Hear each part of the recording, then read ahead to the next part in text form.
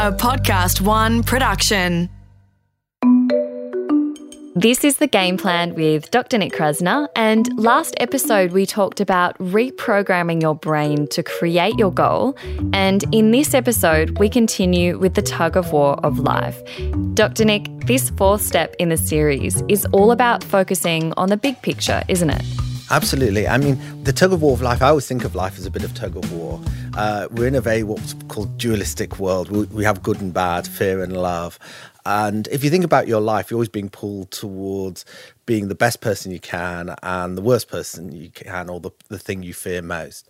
And it's trying to win that tug of war. Some of what we're doing now, often when I see patients or clients, they've been focusing on what they don't want in their life. So it's almost like you've got 10 men on one side of the rope and nobody on the other side.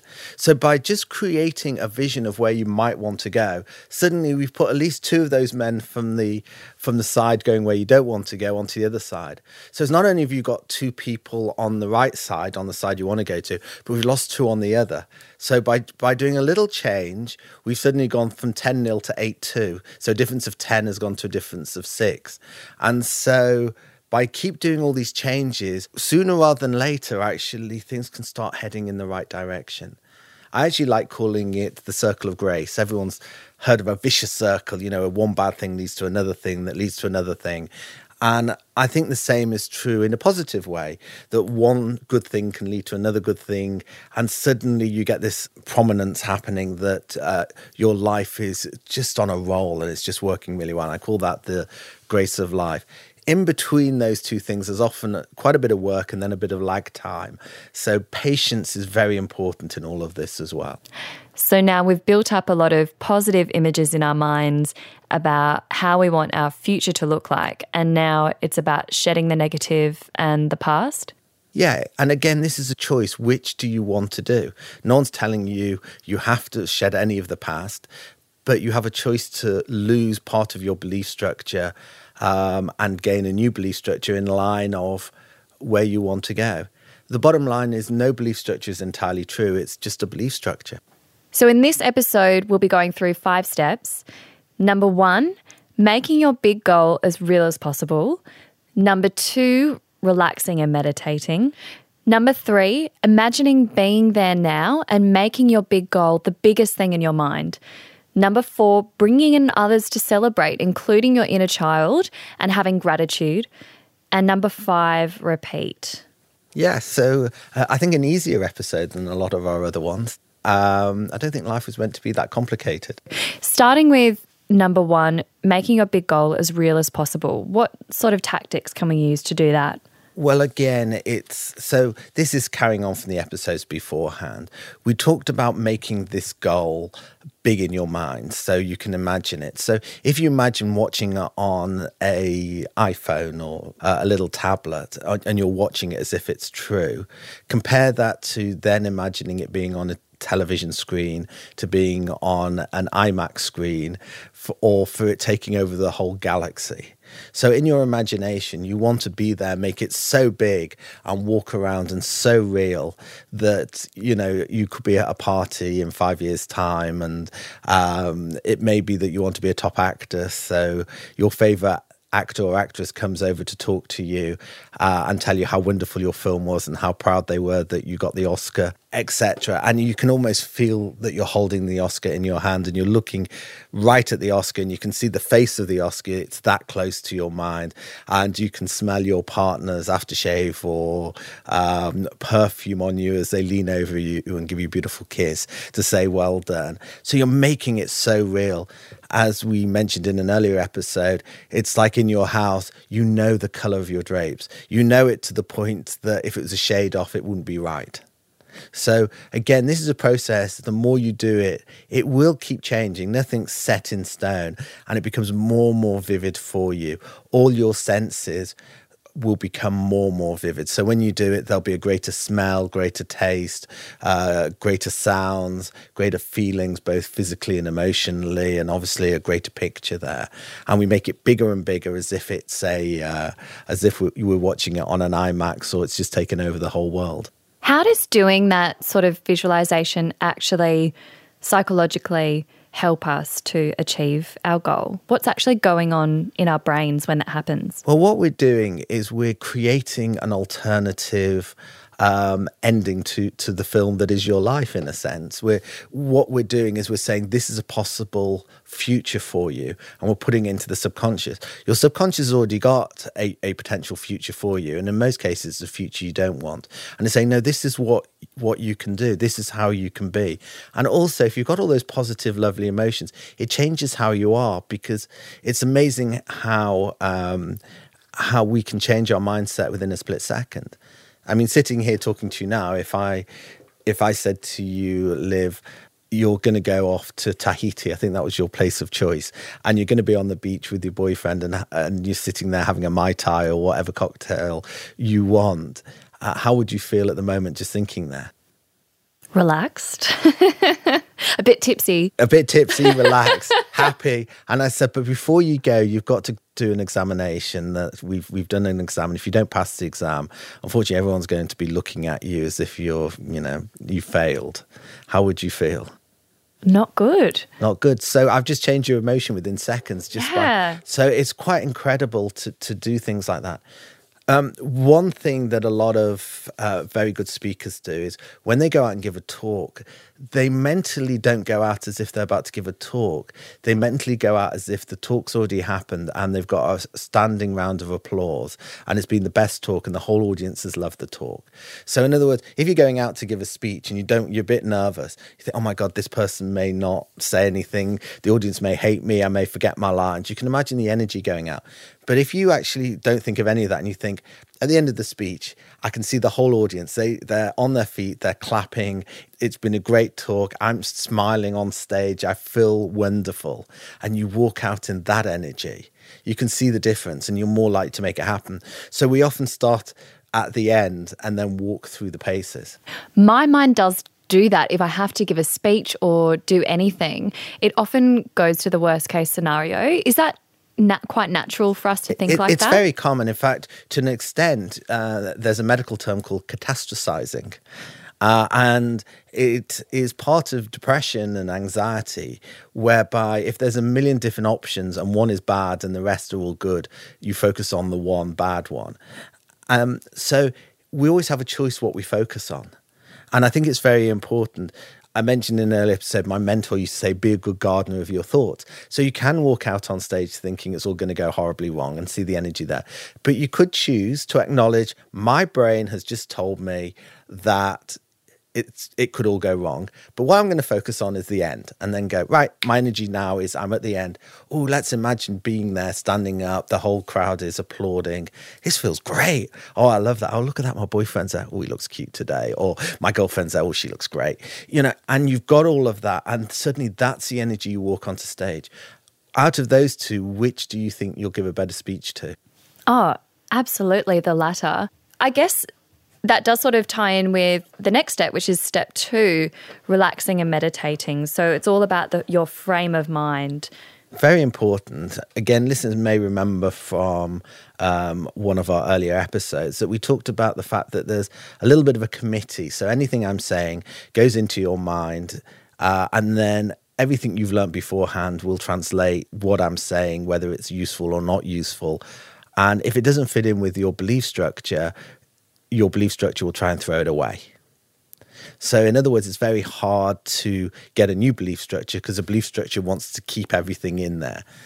And but there's 2 points in your day when your belief structure or the committee spreads apart, either when you're very relaxed or very stressed.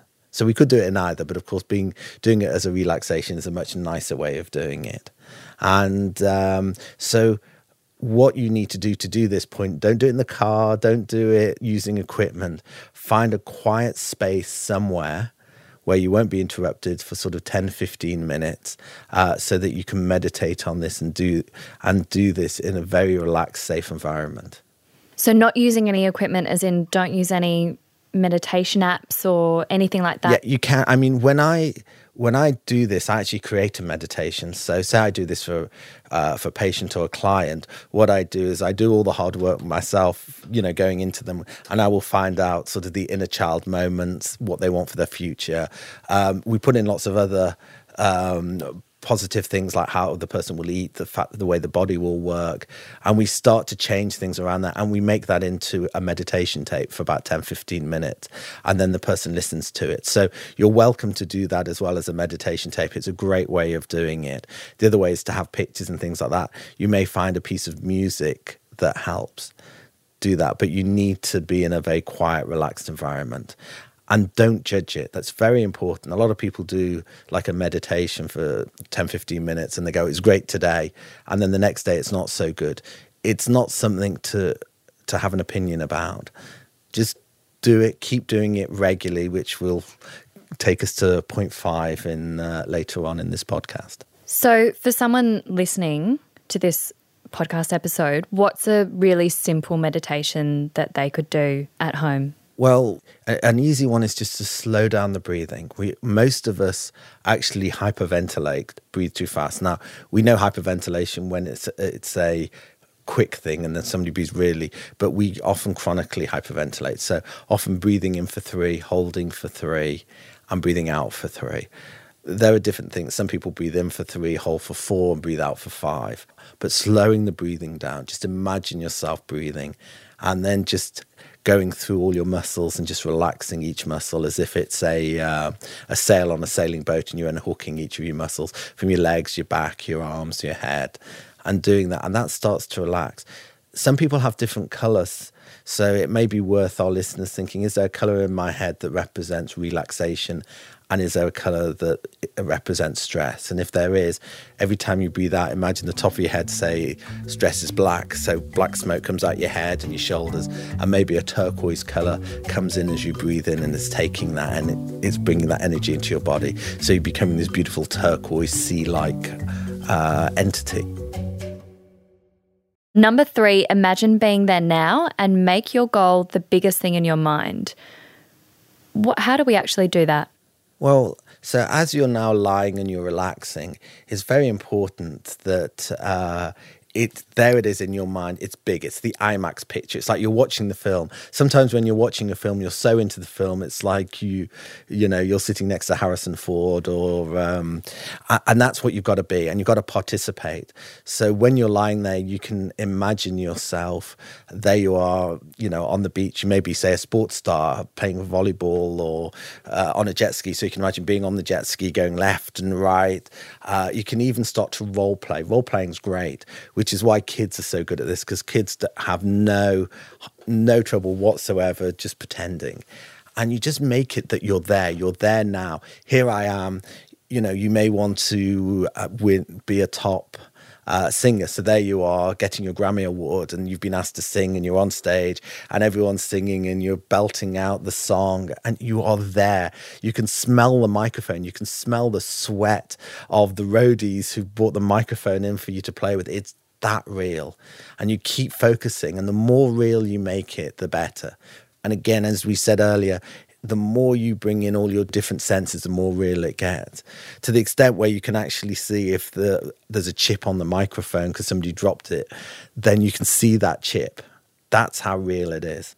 I'm just thinking about the big CEO that used to have 2-year-old tantrums that you mentioned in an earlier episode, doing this sort of role play. And it's hard to get into, I imagine, for people like that. And, it's not everybody can just easily do that role play. It is. And I think one of the sad things is we all naturally do it as children. I think it's a natural thing. And then in a sense, we pretend to be adults for the next 40, 50 years and lose what really makes us human. And so, of course, do the best you can to do this, and maybe little and often. Again, it goes back to the don't judge it. And if you're doing it by yourself, the first 10 times you do it may not be great, but that's fine. No one's judging you. And please don't judge yourself. This is not there. This is about moving on.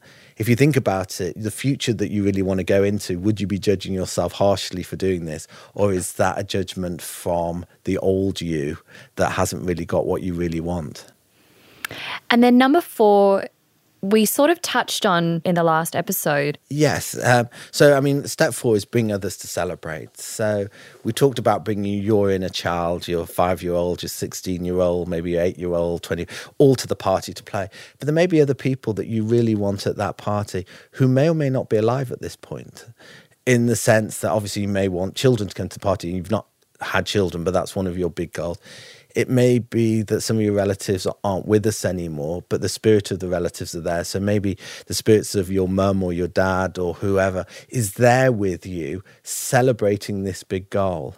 And of course, you don't want that goal to be by yourself. You don't want to have a big party and there's just you sitting, eating crisps on a table by yourself. Much more fun to have everyone around and having a wonderful time.